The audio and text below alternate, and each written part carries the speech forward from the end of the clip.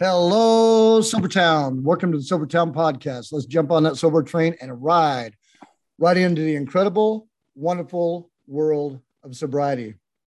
The first thing that I want to do is mention to King13 getting sober again. Why don't you tell us a little bit about Jay? Yeah. Hey, Drifter. Thanks for having me. Yeah, I've got this gentleman that I first followed when I got sober. Just got on YouTube to see what I could find. And I found this gentleman with this long, dark hair, and he looked really different from anybody else that I had sort of come across. And I really liked him because he had a sense of humor, and I thought, I can dig this guy. So he's got his YouTube channel, and he puts live streams out on I think it's a Friday and a Sunday night. And he's just launched his website, and I just interviewed him the other day on the debut day of his website. So he's doing terrific things, getting his message out there. And he recorded you live. Oh, God. Yeah, my YouTube debut, of which I said I'm like an extra. I was a little inch in a corner, I'm happy about that. That's okay. I'm quite proud of being sober these days, so I don't really care who knows anymore. My monitor is big, King. I told you that. I can see you clearly. No, thank you very much there. Yes, and it's comforting. And you guys had a great talk. Yeah, this is fun. This is the third time he's been on Sobertown. Yes, it is, and he's going to be a regular. We're going to do something once a month. He's done great things like us, like Sobertown has, and he's got great admiration for you. And as he said, we're doing this together. The more people that we can reach to help, that's our goal. Yeah, and then he's done all this without really. He got sober on his own, huh, King? Correct. He self-manages, as do we, with the help, of course, of the I Am Sober community and each other. And then he decided to build this YouTube channel. And yeah.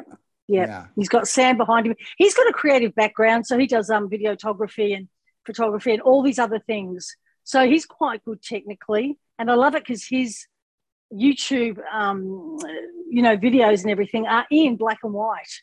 That's why he's so different. And he's just hit his 1 year. And that's why I'm sort of proud now not to anybody can know I don't care. I was a bit shy in the start because I didn't know how it was going to go. So for the first 3 months, I just kind of white-knuckled it and read everything I could, found IAS 3 months into it. And honestly, I've never looked back. And we just seem to be, we're just getting stronger and stronger. And it's amazing. I think the I Am Sober community, between you and the listeners and everybody else, their success rate to me appears really high because it's about that connection. Don't you see, like compared to the amount of people that are on there, most people are really doing well.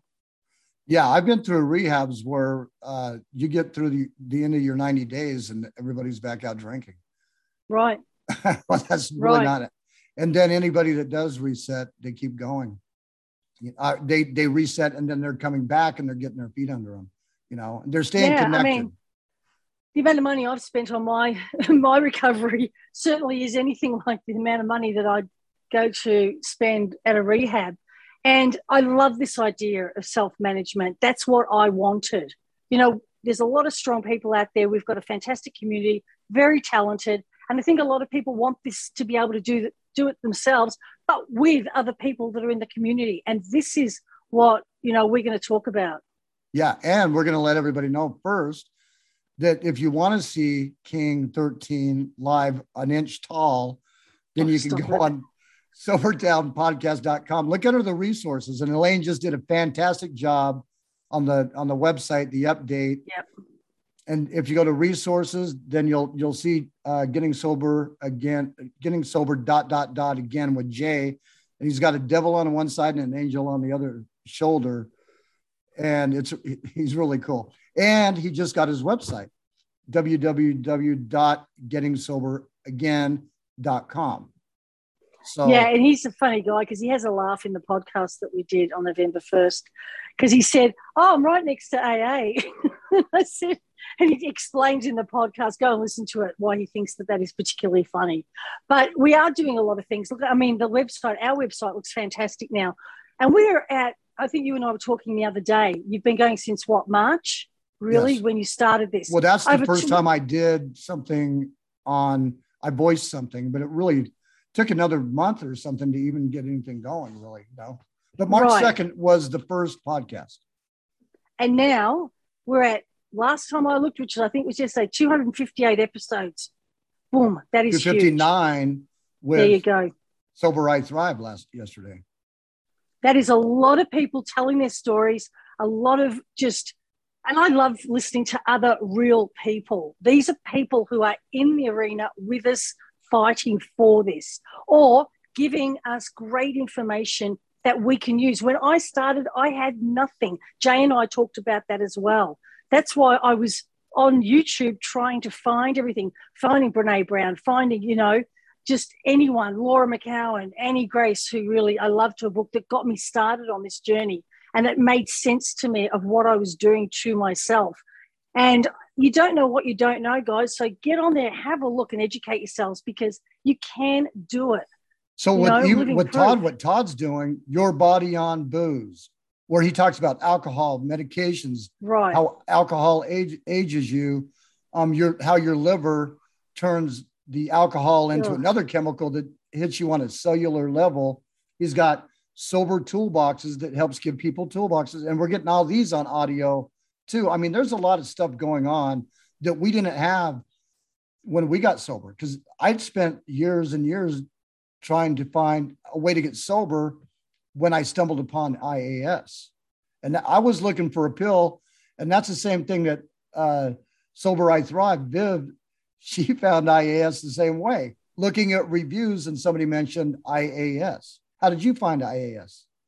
I actually found it through Annie Grace's community. I went on there. I didn't do the 30-day experiment. I was just white knuckling, but they have a community board. And I started talking to another lady there who is on our IAS website. And she told me about it. And she said, look, it's a free app. It counts your days. And so I joined that way. That was Lisa Fiona. So I was talking to her for a while and emailing her. So you never know. One person can lead me to this huge, huge world of I Am Sober. And Lisa Fiona did her story also. She did with me. Yes, she did. You. Yeah, I've had some terrific people on. And the beautiful thing about it is a lot of them said they slept well and they really feel lighter afterwards. Nobody has actually, had that, oh, my God, I'm so sorry I did this. It gets to, have you? Yeah, well, yeah. And the thing is, I find myself, I reveal more and more every time I interview people. And if you plugged all my interviews together, my story is pretty much, a lot of it is right there. And you when you're comfortable, everybody's got to do it in their own time. And I never like to push anybody. And it's the same with getting sober. All of us questioned and knew the amount we were drinking was not really good for me. I had that in the back of my brain. But I got to the point where I think it had such a grip on me that I just didn't care. I'd come to the conclusion that this is the way I was going to die. I was so miserable anyway. I was so depressed. The hole was deep. It was dark. I mean, I remember overlooking the balcony thinking, I wonder if I jumped, if I'd injure myself or kill myself. And then I thought, what are you thinking, you stupid woman? This is what it does to you. It leads us, the process leads you down this path of just not caring and not wanting to live the life that I never knew I could be living today. It's you just want so to different. Die. I wanted to die. I didn't just not want to live. Yeah, it's horrible. It's awful. You've got grandkids. You've got people who adore you. And this proves that we were not in control of ourselves. Our brains were not healthy. They needed changing, desperately needed changing. And I'm sorry, but I've talked to people who've been to rehab and as much as God bless you if you've got the money to go and that's what you want to do. But at the end of the day, we decide. It is up to us when we decide to stop drinking. Hence, it is up to us to maintain how we're going to do and maintain our sobriety. What are we going to do for it? We have to work at it. Polly and I did a podcast where we said, you can't just sit back and do nothing and expect it all to come to you. It's not going to happen. It just isn't. Yeah, reverse osmosis works with water, salt water to water, right? Right. There may be a little bit that filters in, but the whole deal, it takes a lot of effort. And especially when you start, because the arena, which is our mind, which is where the battle's at, we're used to fighting things that are in front of us that are visible, and we're fighting stuff that we can't see. We're fighting thoughts. We're in a position where we have to take our thoughts captive, stop them, take them captive, dissect them, and then decide where we're going. So, and that's why I text you, you want to do a podcast, and we're just off the cuff right here, way off the cuff. Yeah, that was like about 6.5 minutes ago. Right but that's what you do. This. You get it done, and that's what I love about you. Well, we talked the other day. You and I are like-minded. We think. I mean, we even think the highway with our mind. And we'll talk about that here in a minute. But we're like-minded. We know that our brains are being rewired, and we aren't getting sober the traditional way with the 12 steps, having a sponsor. We're basically our own. We're managing our own recovery. We're responsible for our own recovery. And then when you look around, everybody around us, they are too. And look how good everybody's doing.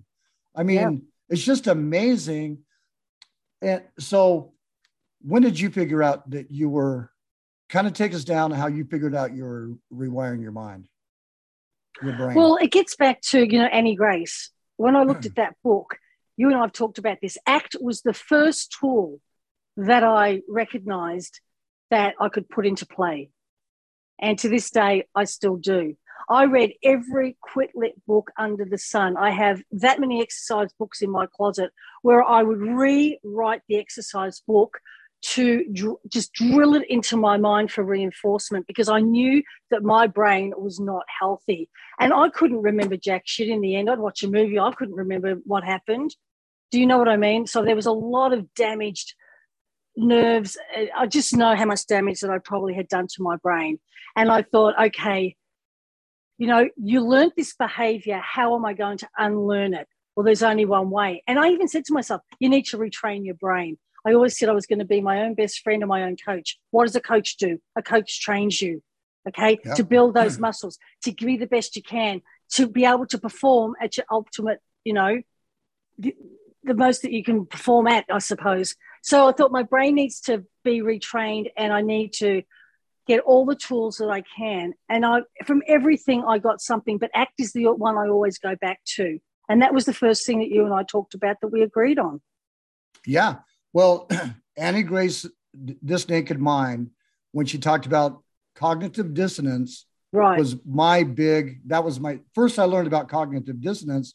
And that's when I realized I've got this little gremlin running around in my head. And that's how I pictured it at first. And that's when I first started doing posts, was a gremlin in my brain, pushing buttons, pulling levers that had access to all of me, right? And I didn't even know anything about neuroscience or anything back then, but that's just how I pictured what was going on. And then slowly I started learning about other things, about pathways, about neurons, about synapses that connect neurons, about a neuron that we may have just like one neuron that's firing between each other, or we could have groups of neurons or villages, right? Or when you get into addiction, you have a whole friggin' city of neurons that light up. And you think about alcohol, and those neurons, they want to drink, and they're in touch with your desire. It can make you taste the alcohol.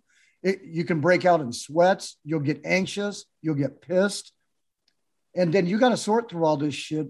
In the beginning, it's like, I've been through some really heavy moments where I've just had to breathe one breath at a time, getting through some of these moments. It was so deep, King, Oh God, it's horrible. The first 2 weeks, it's yeah, I know exactly. And you didn't have anything to help you your first 2 weeks. You were just like cleaning your home and everything, right? I locked myself in the bedroom for 2 weeks. Yeah, basically for 2 weeks. I said to my husband, just don't talk to me because I'm going to be in a foul mood.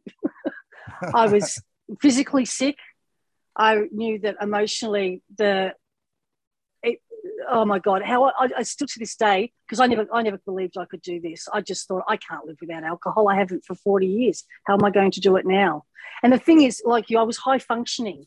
A lot of people at work wouldn't have had a clue. I never hid it from my husband. I was never in denial. I had told him ages ago. When we met, I was probably drunk. I was sitting at a bar in Malaysia at the pool bar at night because I worked at the Hyatt, drinking. I'd finished work.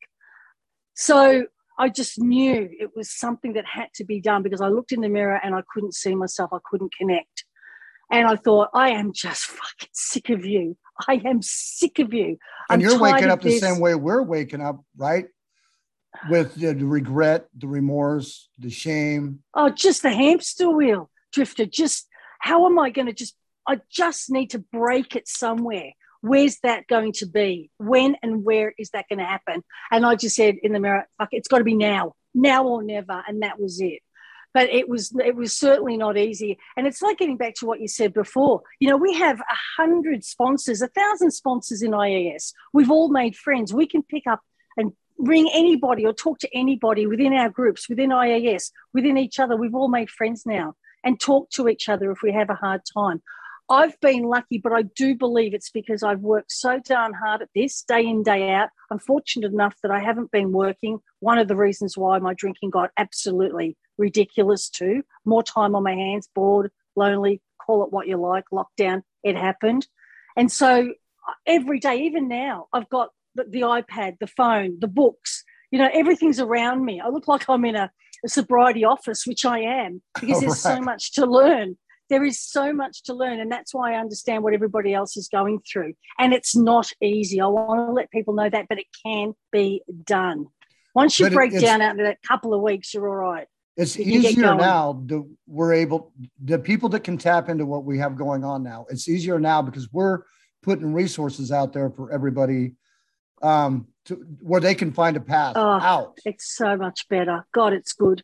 It's so good. Just grab onto just whatever works for you, but you got something there from day one as far as support and learning and understanding. Absolutely.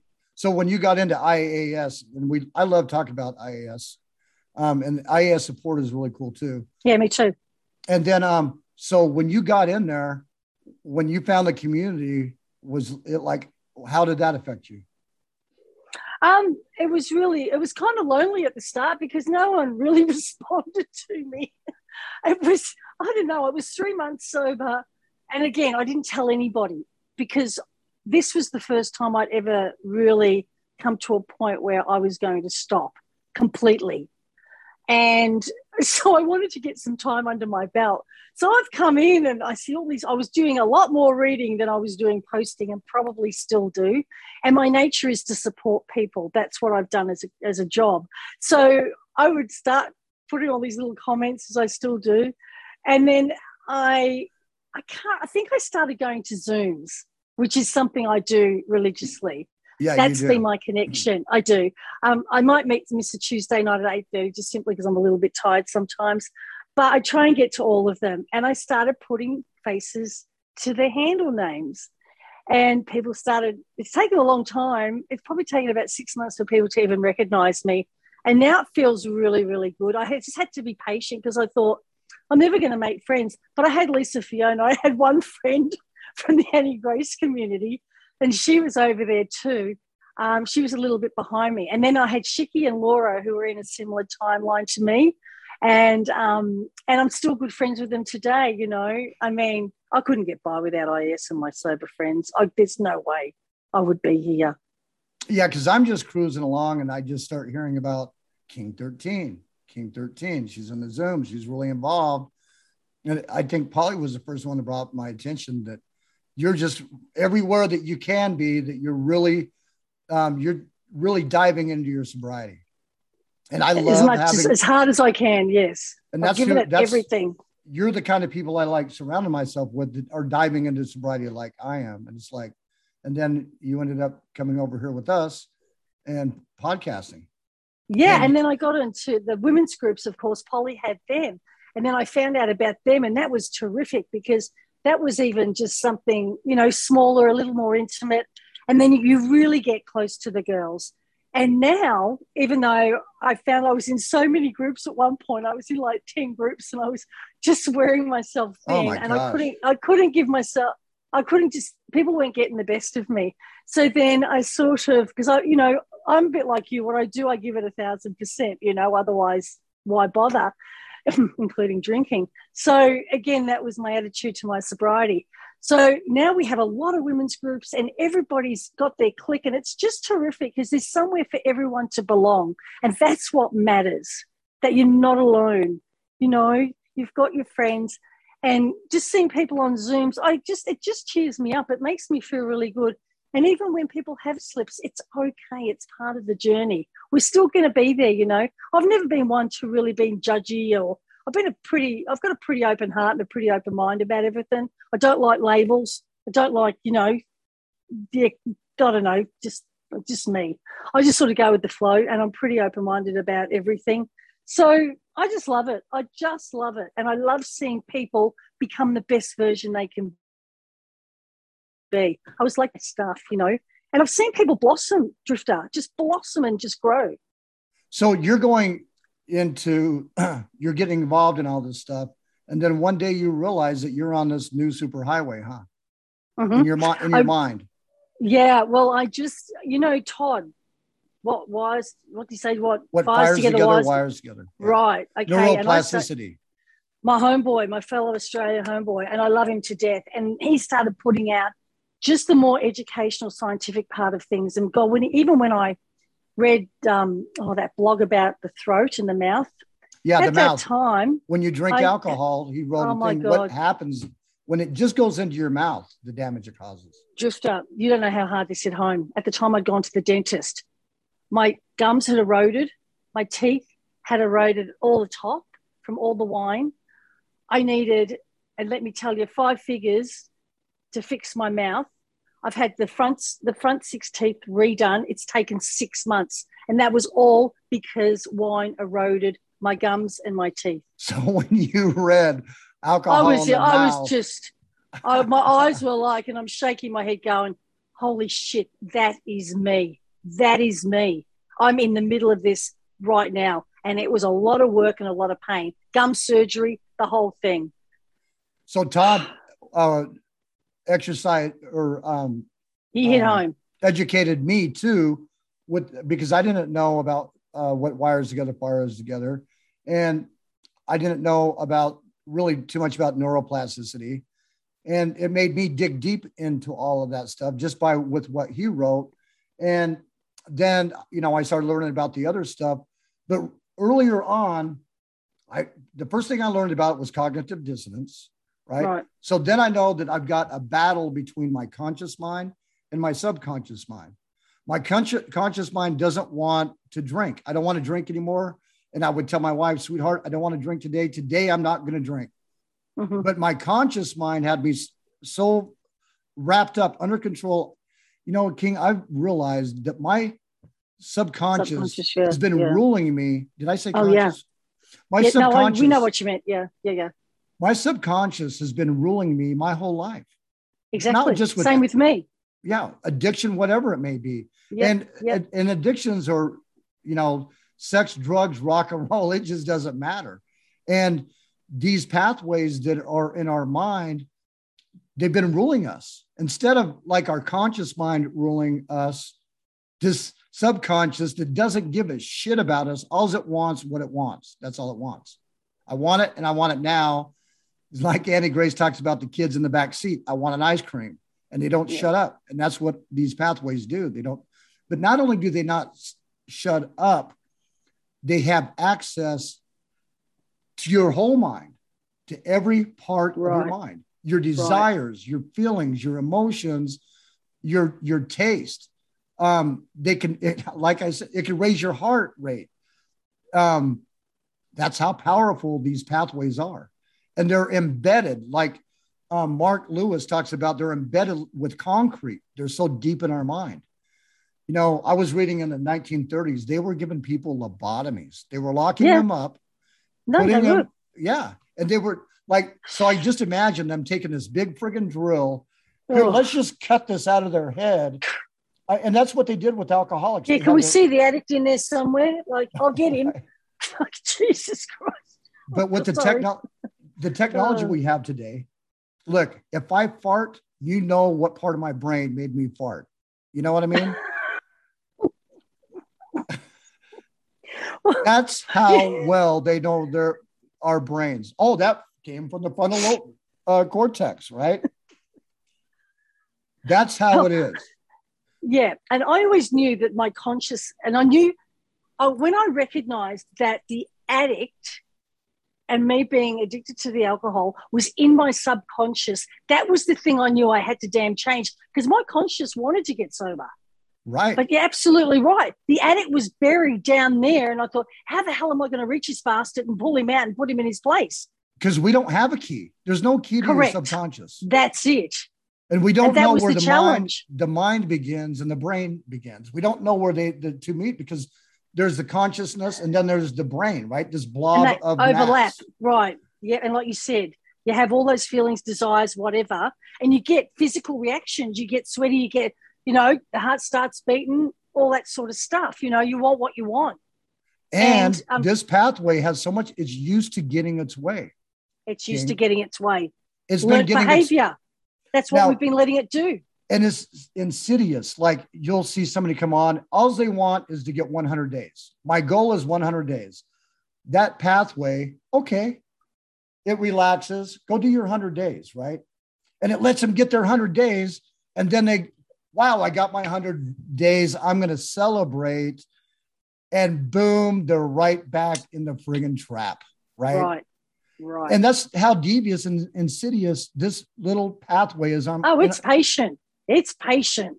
And it won't just wait for 100 days. It'll wait for It'll months, hang forever. Weeks, years, decades.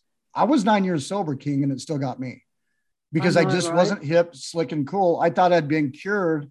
Okay, well, you're being cured until your next traumatic event in your life. And then I'm going to come back in and you're going to be right back where you were. So when my brother died 9 years after I got sober, it is sit dormant for 9 years, that pathway. And then when I drank, the pathway we can't erase the pathway. It's always there. There's always a residue of the pathway. Yep. We got the battle. No, I was going to ask you, let's just go back a bit. Sorry, I know I feel like I'm interviewing you, but I'm curious because I've got a brother-in-law who was also sober 9 years, had a really bad accident, nearly killed himself, and I had to fly to Australia to help my sister. When you first gave up that time drifter, you didn't know all this stuff about pathways and all the work that we have done? Did you back then? Did you do a lot of work? No, or did you just somehow get through it? I was on my way to prison for the third time, and I had a religious event that happened. That's what it was, right? I thought it might have been. Yeah. I was in a place called Towers Jail. I had laid there for like 3 days with my life like flashing in front of me of all the shit that I've done to people my whole life, just all my whole life of damage and bullshit. And I just laid there for 3 days on my bunk. I didn't even eat or anything. And I couldn't stop the tears, just like they just fell out of my eyes. Right. And there was this guy, Walter Arnold, who had put up with me for years. Like he bought and sold homes, and I used to like go in and renovate these homes. Yeah. And, he loved God. He loved his wife. He never preached to me. He never, ever, ever. The only thing he would used to say, "Hey, Drifter, have you prayed about it?" And I would be like, "Hey, Walter, have you bumped your head?" What's praying? I was just anti everything about God. I didn't believe, but watching him, the way he loved his wife and the way he loved God, I was laying there that day in Towers Jail on my way back to prison for the third time. And I'm like, okay, God, I want what Walter has. And so that was my religious moment that I had. All of a sudden I knew what I knew.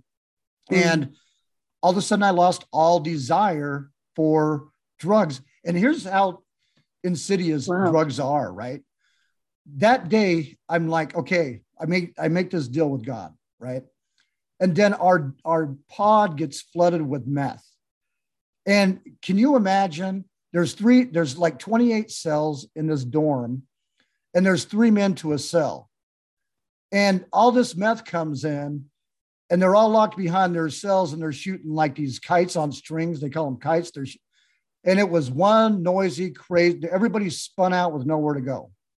And they're like, "Here, man, here's your issue." And I'm like, "No, I got saved today. I don't want any." And that was the first time I ever made a choice back then not to do drugs. And they were looking at me like, wow. But isn't that just like, isn't that crazy that like, here I just made this big deal. And then And I don't know how they got the dope in there. Probably somebody brought it in their butt or whatever is how they get it in there. But, you know, it just flooded that pod, and everybody was spun out there for a couple of days. But I went to prison for the next couple of years, and that's all I did was study the Bible. And then I got out and I got involved with a church, and I ended up carrying a cross all over town, and then Phoenix to Tucson. And that's what kept me sober. But see, here's the thing, King. I never dug deep in me. I concentrated externally on everything outside of me. Right. You're giving to everyone. Yeah. Well, I just didn't focus on myself. Oh, I've been cured. And that addict voice lay dormant for 9 years. 9 years. And then my brother died, and I drank, and boom, I resurrected that little bastard in my head, right? And it didn't just happen right away. It was I had a couple, I can drink again. And then it was just slowly. And then the last 3 years of my drinking, I reset every day for 3 years. Every single day. Every day I tried to quit. Wow. And I couldn't find any way to get sober. That's why SoberTown is so important. Maybe we can help somebody not have to reset every day for 3 years. And not only that, but IAS. IAS saved my life. The I Am Sober app saved my life because I was on my own. We have COVID. There's no AA meetings. Well, AA's never done anything for me. Not knocking AA, but look, I've probably been to thousands of. The first meeting I went to, I figured it out, was probably around 1977. I'm 58 years old. In and out of jails and prisons my whole life. You go to meetings just to get out of your cell, right? 3 inpatient rehabs, all those 2 outpatient rehabs, and nothing could get me sober until I got around you guys. And we're not even doing anything traditional. I'm not working the 12 steps or nothing, but this is what I figured out, that I can rewire my brain. And I've dove deep into it, and I see what's going on. There's conflict. There's my conscious mind that can only do a couple things. And then I have this powerful subconscious, and it's controlled me all my life. And now, King, my conscious mind is taking back over. I've taken back over my addict voice. It can't even talk. It's in there. That pathway's in there, but I've built these new pathways that have smothered it. I've taken its voice away, and I've made it insignificant. I've literally done that. And I know the whole process that I did, and I used Annie Grace's act. I didn't even know that I was training my mind, rewiring my mind, King. I just started doing act to fight the cravings, right? Because it got me past the liquor store, the place that I could never. I'd tell my wife, Mrs. Drifter, okay, sweetheart, I'm going to make it home today. I'm going to make it home. And it's a half-hour drive from work to here. And I would be good all the way up until 2 minutes away from the house where the liquor store is. And I would go into zombie mode. All of a sudden, my arms were turning my truck into the parking lot. And I'm like just an observer of my body walking in. It's automatic reflex. It's just that learned behavior. And I'm screaming at myself, stop, stop, stop. And I'm back to the cooler, opening the door. As you're paying and walking out. I've been there many a time. Every one of us have gone into zombie mode, living in zombie land, controlled by our subconscious. And we don't have to. And then you get angry because you're like, why can't I do this? I'm a strong person. If people tell me I can do anything I want, and then it's like so frustrating. You know what I mean? It gets King, crazy. I was thinking that I could just get out of it like I did before. Okay, God, where are you at? Can you get me out of this one? And he didn't. Right? I was praying, God, help me, get me out of this. Where are you now? And it's like, no, I removed that door from you once. You want it to open up again? Now you get your ass out of it. Right?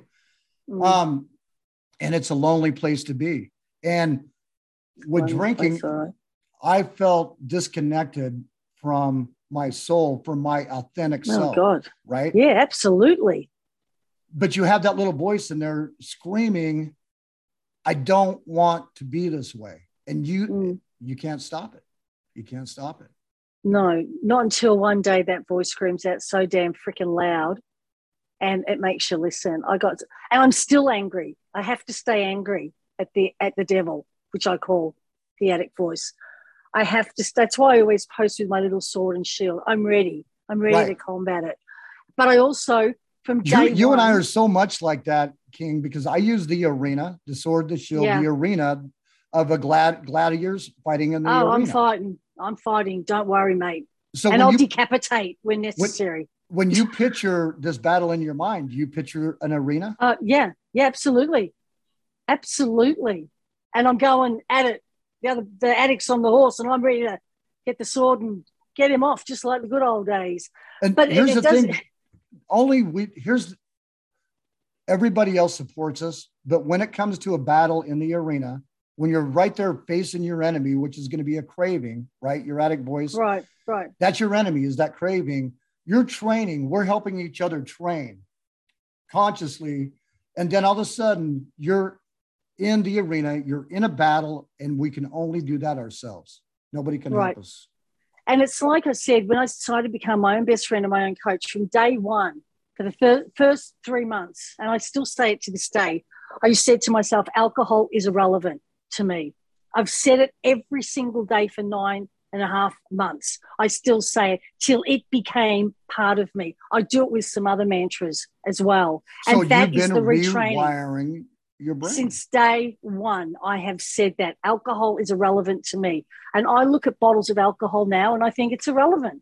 It just comes automatically. I say things every single day. And that's when I said I'm going to coach myself out of thinking this if it kills me. And that's when I realized that I knew that I damaged my brain. I knew that I had damaged a lot of my brain.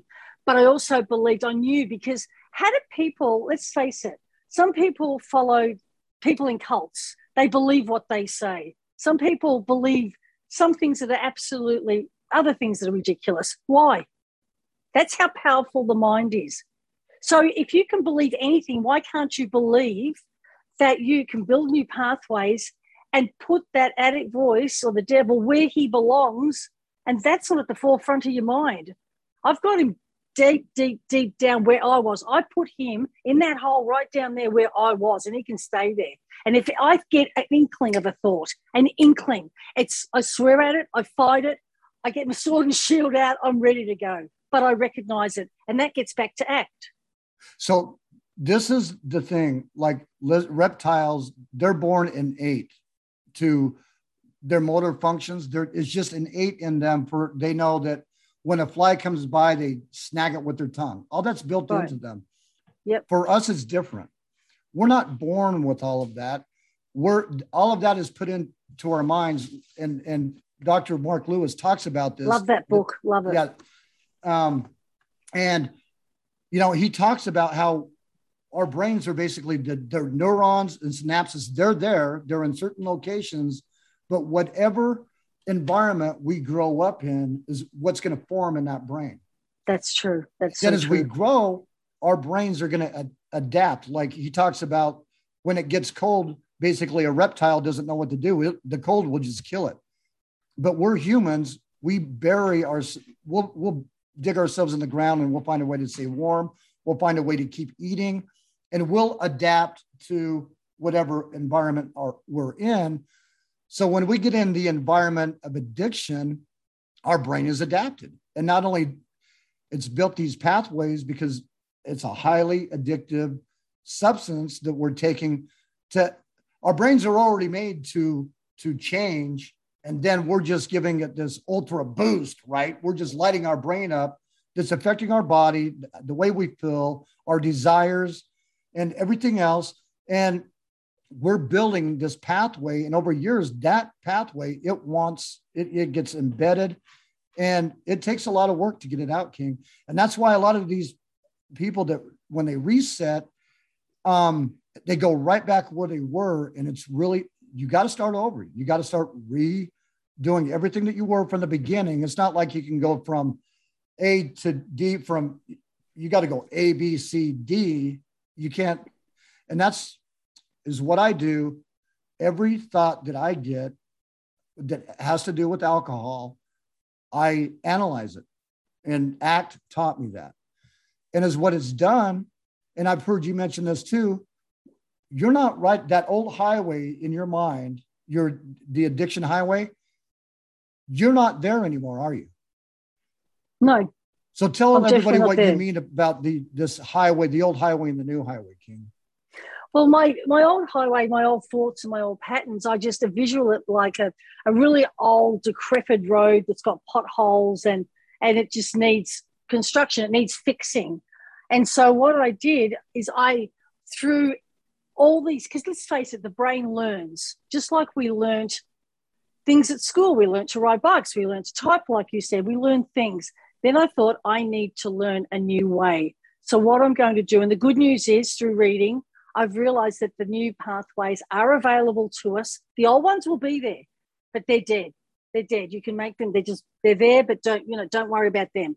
Concentrate on building the new ones. And I've built this new highway that's nice and smooth. And I recognize that the other one's there. I don't forget about it. But this is the one that I'm traveling on now. And that's got to do with all the things that I have told myself repetitively. And it does take a lot of work till you learn. It just becomes part of you. So then you're armed and you're ready with all your tools for when that voice comes. Well, let's talk about that part where it becomes part of you, because in the beginning, King, it's really difficult. It's like, it's really hard because it's still, the addict voice is still very, very strong. That's why you need other tools. Do you know what I mean? You can't rely on. Did you type? You probably type, don't you? Do you type? Obviously with a computer and stuff. Yeah. Well, I got a computer. I use 2 index fingers. Yeah. Well, right. I don't type with shit. When you learned how to type, did you just put your hands on the keyboard and go? Oh God, no! It took me. In fact, I was a terrible typist. I probably still am. So, even to where you got where you are, it took you a lot of work. You had to figure out how to divide the keyboard up, where to put your fingers, and you had to think about every key every time you put a finger somewhere. It's the same thing with these thoughts. We have to think about every thought. But after a while, King, you probably plug away typing. You're probably efficient enough, right? You can do it fairly well. Fairly well, but there's still more to do. And that's why I won't get complacent, because now that highway's got to get longer and longer and longer and longer and longer and stronger and smoother and smoother to the point where you're always on it and you can look over to your right and you can see the old highway. The detours will be there. I'm just bypassing them. The off ramps are still there. The T intersections are still there. But now my brain knows the right way to go for most of the time. I'm not saying it's going to not ever flip me up, but I will use everything in my power that I've learned. And again, it is another learnt behavior. Rewiring, that's what you need to do. I mean, the brain is such a powerful thing. It really is. And I knew it was going to take me a long time because I was in that horrible behavior for a long time, you know? See, I thought when I first really, you were in the Sober Warriors when we first started that group, and you were in Miami and you went to some big parties. Oh, you went to a casino. The casino. I was in the casinos, mate. So I was thinking when you were in there, I'm like, oh, wow. She's mad. She's crazy. No, I thought you were a veteran.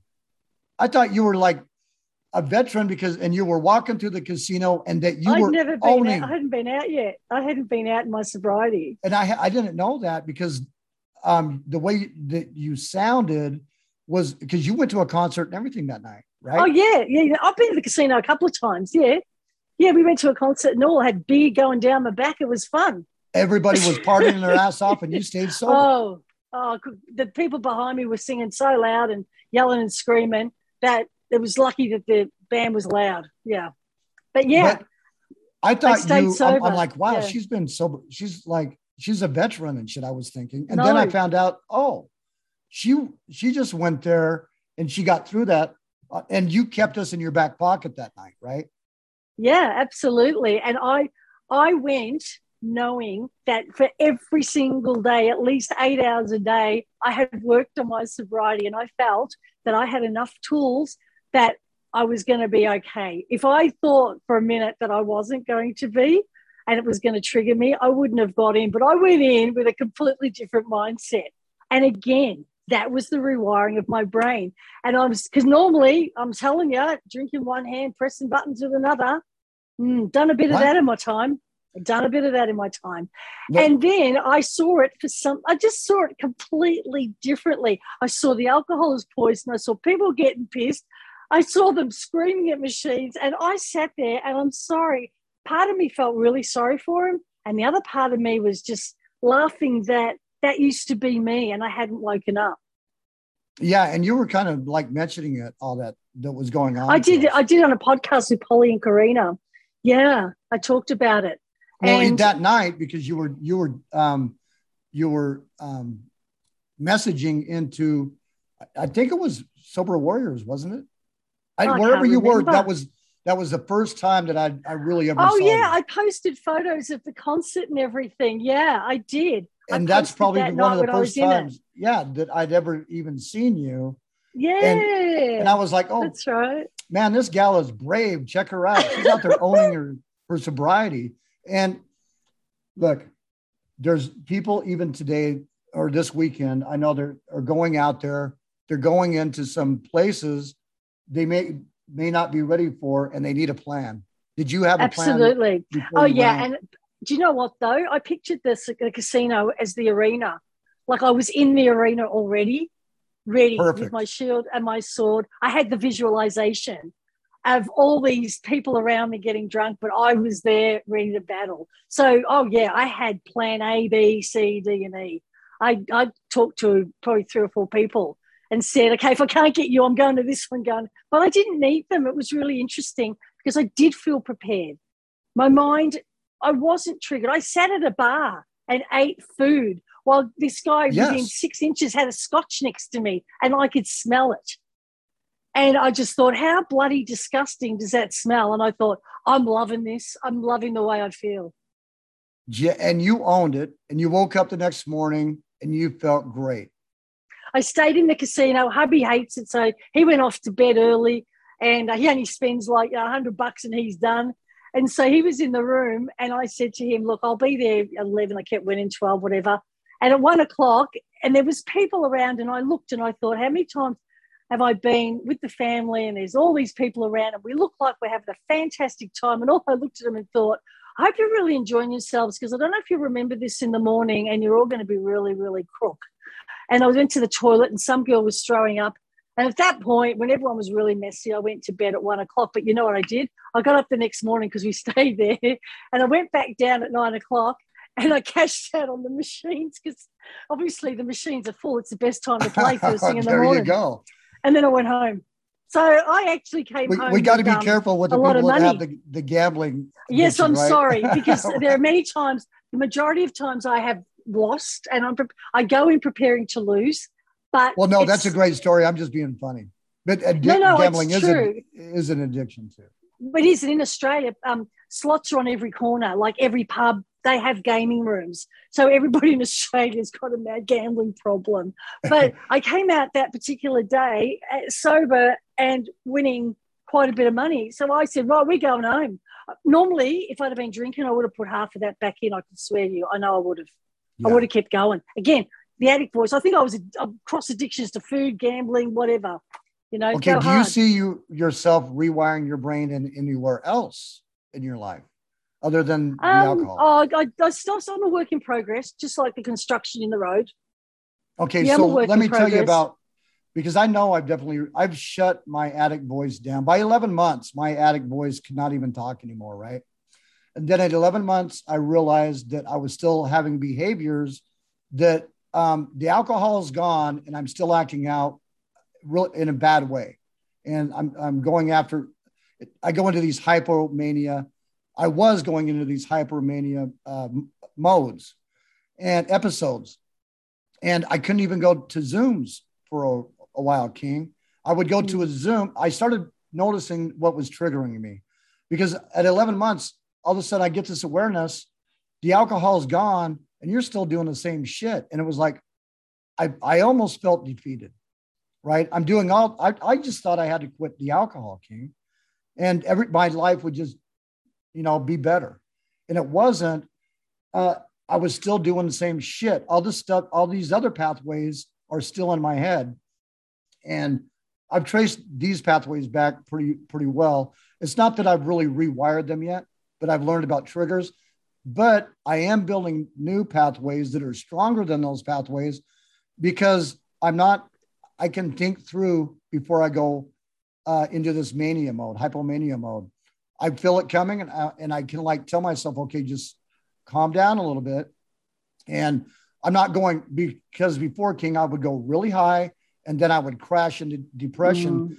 Mm-hmm. I even went after IAS support, right? The place that got me sober, I'm surprised they didn't like ban me for life from that community. So, but they were really gracious and they've always been gracious to me. So that was 6 months ago. So during this whole time, King, I've been focusing on working through the hypomania, the triggers. And just by noticing the triggers, I'm finding out my brain is rewiring. I'm not going into these hypermania modes anymore. In fact, my emotions are more center now. I'm not going, even with Jamie and I, I'm not going really high. I'm not going really low. If she sparks something in me, I'm not just jumping, through the roof and we're getting into an argument. And I'm also like, if she gets mad, I'm able to calm her down a little bit. And I didn't even realize all this was really happening, King, too much. And then I got back on the Zooms after I quit Zooms for a while, and I didn't go for King. Remember, we went on, there was a bunch of us. Yeah, friends. I remember. I was there. I remember, mate. And we talked about this a lot. You got to see my personality change. I become a smart ass. I'm all kinds of shit. When I go hypomania, I'm rude, obnoxious. And even when I hung up, my wife was like, what was all that about? Yeah. Right? Haven't seen him for a while. and I'm like, sweetheart, that's what I've been telling you about these last 4 months. That's what happens to me when I get in groups. This other person, my Dr. Jekyll, takes over. King, the last 2 Zooms that I went to, I was able to just go right through them.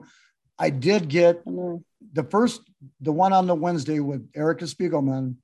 I did come out of that and it did hit me pretty hard. And here's what's really cool, King. Not only was I able to get through it, I was able to identify 2 different emotions that were hitting me at one time.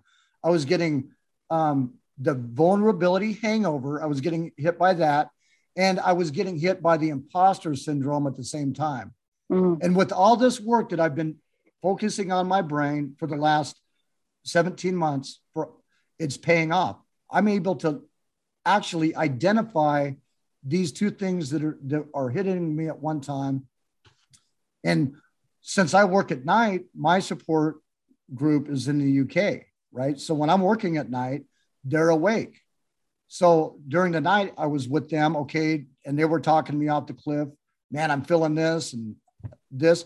Usually, King, people will wake up and my account has disappeared on IAS when I've gone into this mode, right? Actually, I've noticed that quite a bit. I like to delete. I love deleting. Don't worry, I'm like that too. Yeah, but I delete the account. I delete everything. Yeah, I know. You go a bit far, but yeah, I know. But isn't it that fight or flight thing, don't you reckon, still? There's a bit of that still? Because I have it still, a bit of fight or flight where I just want to get away sometimes and just leave me alone. Well, it's literally, I'm not used to, my whole life, I've been ruled by these subconscious thoughts, right? Don't share anything with anybody. Be a closed book. Look, King, I can count on one hand how many good friends that I have, male friends in my life. I don't connect with people. I've been a loner my whole life. And in fact, what I'm doing here with IAS, with everybody, this is not me. This is somebody else, which means that not only have I been rewired my brain for alcohol, for social media, I've hated social media. I have more male friends right now through IAS than I've ever had in my life. Men that I respect. And I'm not a men liker. most of my life, if a man got run over by a truck, I didn't even give a shit. I just eat my burrito and keep walking. You know what I mean? I was trying to say something smart ass and say, what were you driving? Oh, right. Sorry. But that's just how I felt. And I could really look through my life. You know, my brother we were really close. And just a handful of, just a couple. And I'm building new relationships every day with other men. And it's crazy. It's in the virtual world, huh? But my brain is being rewired the way I interact socially. This isn't me. I've never been like this. The environments that I lived in, you kept a closed book, jails, prisons, rehabs, whatever. Well, the rehabs, I never understood any of it anyway. I would try my hardest. I would try to comprehend it. And I would maybe last 6 months, a year. I got out of rehab one time, King. Within the first week, I had a DUI and I was back in jail after I got out of the rehab. Yeah. Right. Yeah. And so I can literally see in my life, nothing is the same. Nothing is the same. And then I'm looking around IAS and all the people that we've come with through IAS, and everybody's rewiring their brain. And it doesn't matter what recovery method you use, right? Mm-hmm. I don't care if it's 12 steps or every system has a way. You're not that same person that you were before. So what's happening? And the haters, like we're already seeing a little troll running around. Well, if I can retrain my brain, can I moderate? And he's just being a troll, right?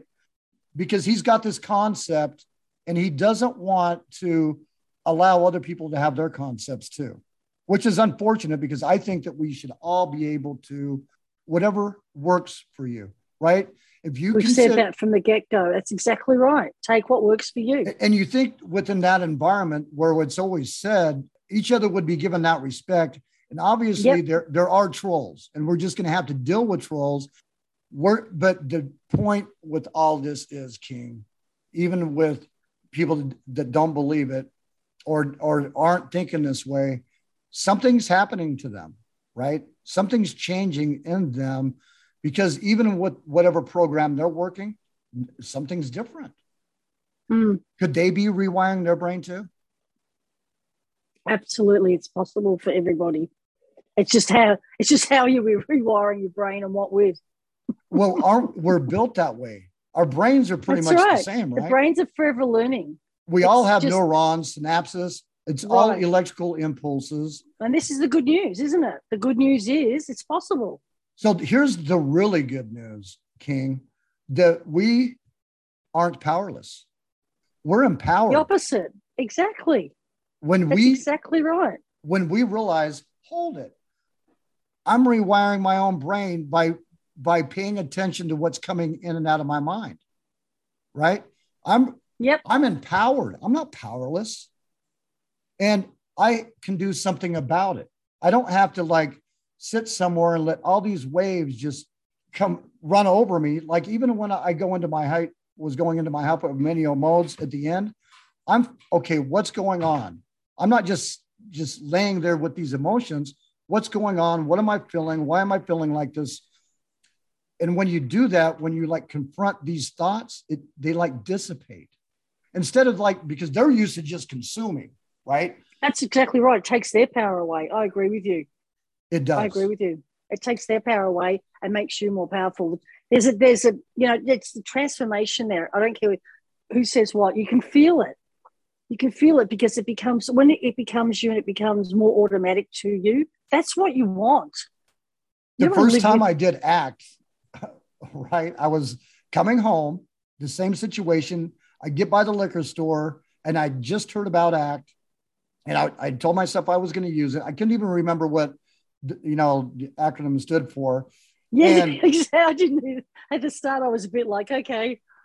And I'm driving down the road and I just felt I was being flooded. Mm-hmm. And I felt that little gremlin in my mind trying to turn me over towards the parking lot to go into the store. And I'm like, okay, what was a awareness? Oh, okay, awareness. Okay, what am I? I'm having a craving. I'm aware. Okay, clarify it. Okay, I'm feeling anxious. My heart's racing and my mind's going a million miles an hour. And then I started turning it around. By the time it took me, King, to get through the whole process, I was past the friggin' store and almost home. And I made it home that day and I didn't drink. And that's the first time I used ACT. It literally got me home.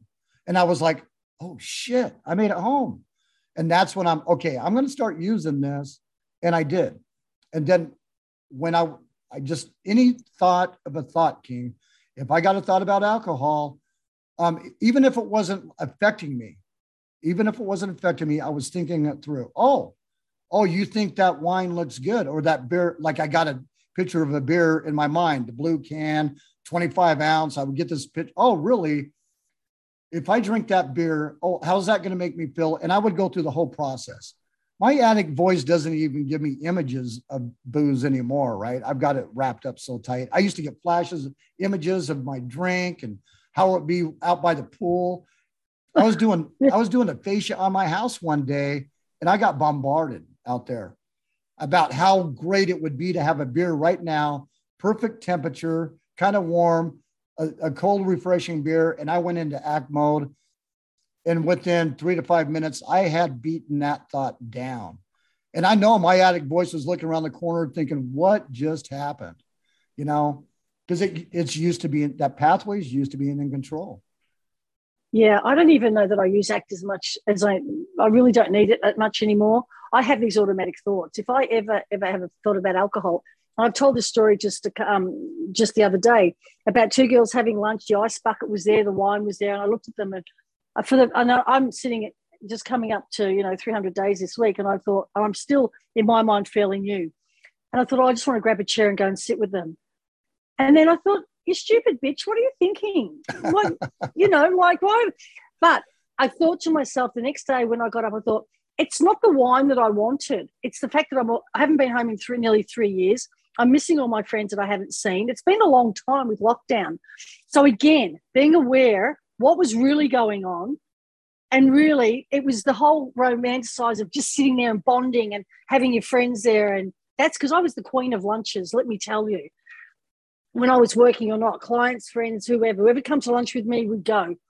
And it didn't mean I did my job any less better. I just did it earlier in the morning and got done so I could have lunches. All of a sudden, you were sitting right back there in your environment. I was there, and they were my girlfriends, and I just wanted to grab a chair and go join. So, but I don't, like even with a bar now, you know how you get those beautiful looking bars? They always say, they're pretty colored bottles. I look at them now and I think, okay, they're pretty bottles full of poison, but they'd make nice shaped perfume bottles. Like I have completely different thoughts. I don't relate it to alcohol. And I've done this everywhere. And that's why I've put myself out there at times to know how to handle it now. My mother had the best line for not drinking. She gave up when she was 40. And I said to Mum, why have you stopped drinking? And she said, I lost the taste for it. Where do you go with that? That's going to shut someone down. And she said, I got sick, I got the flu, I couldn't taste anything. And beer just tasted horrible to me. And she stopped drinking. I think that was the real reason between you and me. I think Mum had a bit of a problem, but as my stepdad didn't drink, and I thought he's probably had enough. But it's a great line. And what a great line. I've lost the taste of it. I've got a bottle of non-alcohol wine in the fridge. I cannot stand the smell of it. And that's another tool. It sits there on purpose because if I ever think I want a glass of wine ever, which, who knows, it could hit me one day, I'm going to open that cork. I'm going to take a whiff. And as my father said, my stepfather, he used to say to me all the time, why do you drink that piss? And he meant pisses in urine. Right. So now I see a bottle of wine or a glass of wine as a glass filled with urine. I tell you what, mate, this is the way I've rewired the brain in all sorts of ways. That's rewired. All of it. And we can even use these tools in our relationships. And that's why we're going to start bringing Erica Spiegelman's rewired books up, because now we're off the alcohol. What do we do? Right. Mm-hmm. Because if anybody's like me, you have all these other behaviors. The alcohol is gone and you're still there. What do? you learn how to become your authentic self. That little tiny voice that she talks about that's inside of us. You be honest. Honesty. Rigorous honesty. Yep, you've got to be honest. I was talking to somebody this morning that, not talking to her, messaging, she really likes to go out and she doesn't feel like she's a part of anything. And I was thinking to myself, I can't wait to the day where she knows what solitude is, right? Not isolation, but solitude. No. Yep, she talks about solitude. Yep. Right. About how you can be there's by a yourself. Huge difference. Yeah, there's a huge difference. And you're looking inwards. You're not trying to escape yourself like with isolation, man. You don't even self-loathing. You friggin' hate yourself. You don't even want to be around yourself. No, that's exactly. I couldn't, or I didn't. I just couldn't want to be around myself. That's why I didn't want to stop drinking, because I couldn't deal with me. Isn't that terrible when you think that? Because now, I'm still my own best friend, and as I said, I'll talk to her if the addict voice thinks he's going to even come near me, and I'll just say, "Piss off! I'm talking to her." I don't even let him in. He's like a third person, the addict voice. And I just continue on with my conscious and subconscious crazy conversation. But that's, as I said, whatever works. As you said, just don't drink. So we're gonna have people that are going to be podcasting, and you may end up doing some of it too, with the Rewired book, with the Rewired program. Because there's some people that really understand that that's what's going on.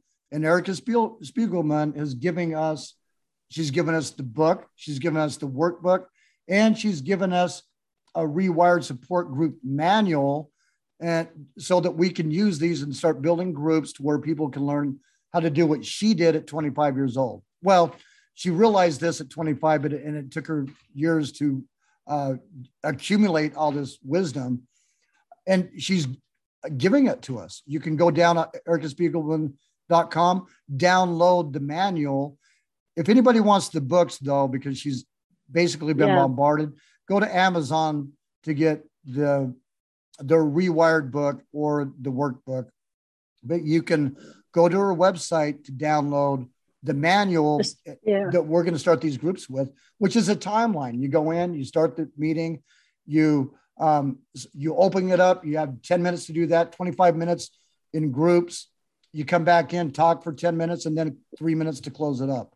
That's going to be coming out soon. And then SobertownPodcast.com will put it up, posting about the times on IAS too.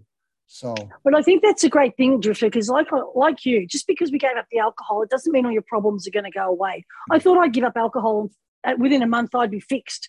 End of story. I had no idea that all this was, awaiting me.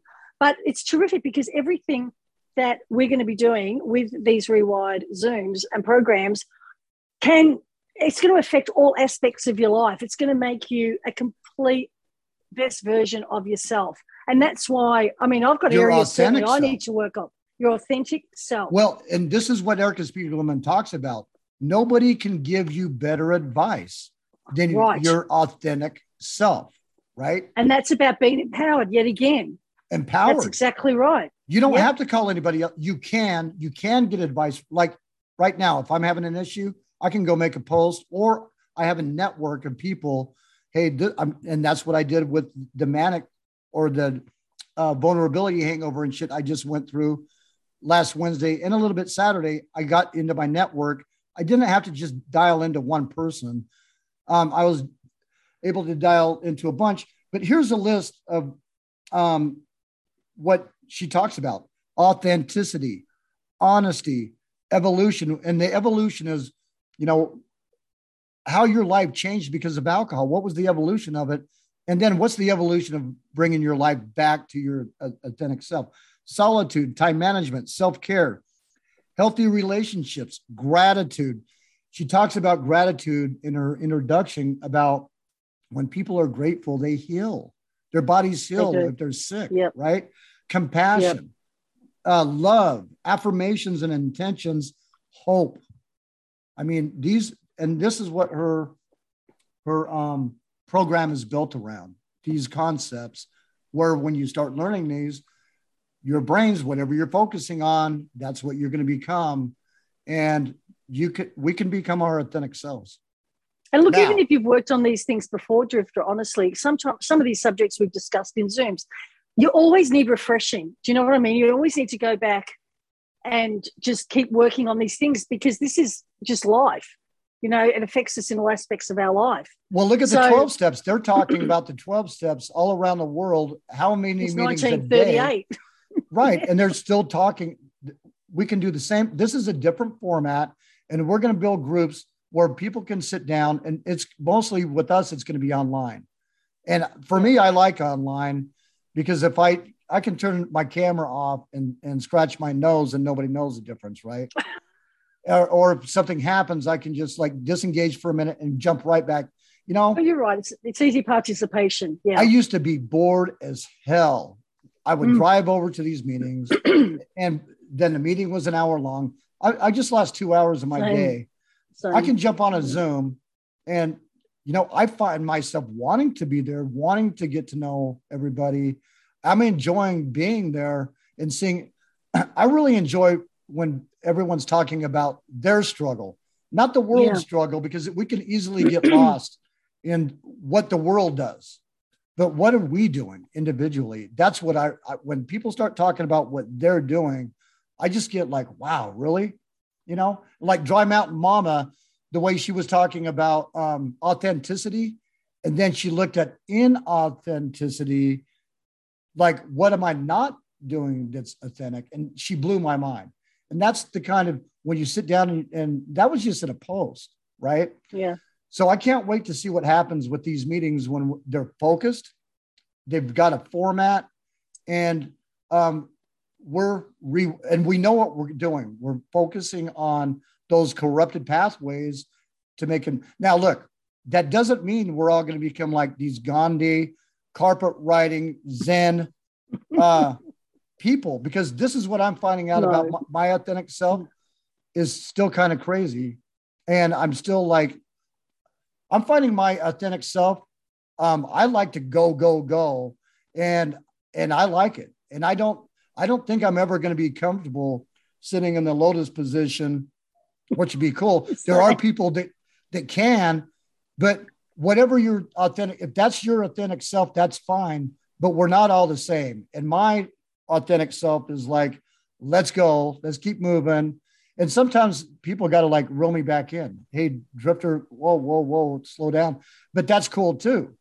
So we don't know where our authentic self's going to be. Some people may like science with their authentic self. Some people may like people, you know. I'm kind of in the middle. No, you're right. And the alcohol is just, it's one big component of us, but it's not everything about us. You're right. I mean, I've got so much I need to work on. I know that. And my patience is one of them. But now I'm learning about boundaries, you know, just there's all these different things, and boundaries do affect a lot in your life. I've come to learn what you will accept and what you won't accept. You know what I mean? I do.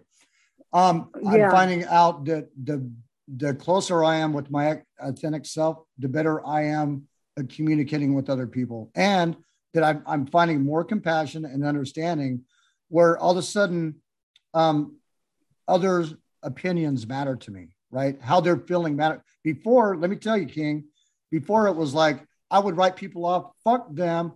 I'm going this way. And I'm really bad about that. Like, I just turn left, you're going straight. I'll see you later. And that's how, but that's changed too. I care. You know what I mean? And that's I do. And that's a huge thing for me to even be aware of that. Wow, I care. That's cool. Yeah. I like that part. Yeah. I know. I used to be, I hate to say it, but I used to be a care factor 0 person too. That's what I call it. You know, not if you weren't close to me, I was just in my own little world, and that's not right. I've always had a lot of empathy though, I must admit. And now I've got more.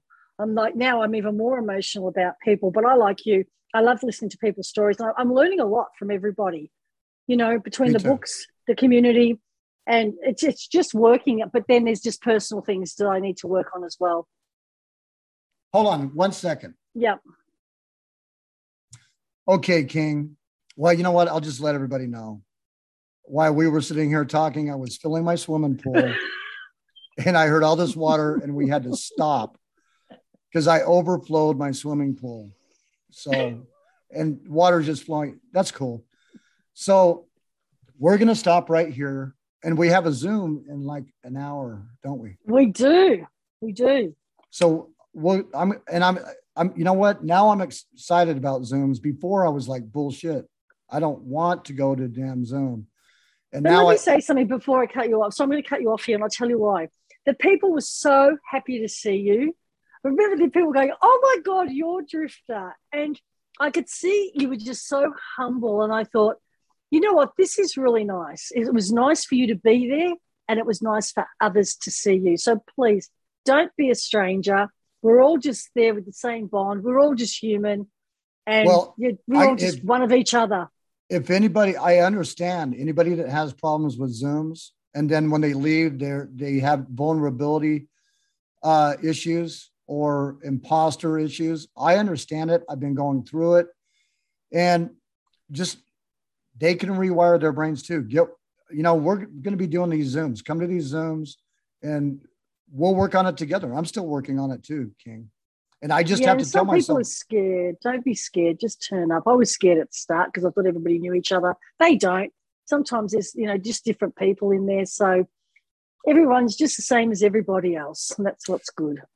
But it's a process. And that's the cool thing about sobriety is people get to learn about their authentic self, even with the Zooms. Who am I? I'm terrified to go on these Zooms.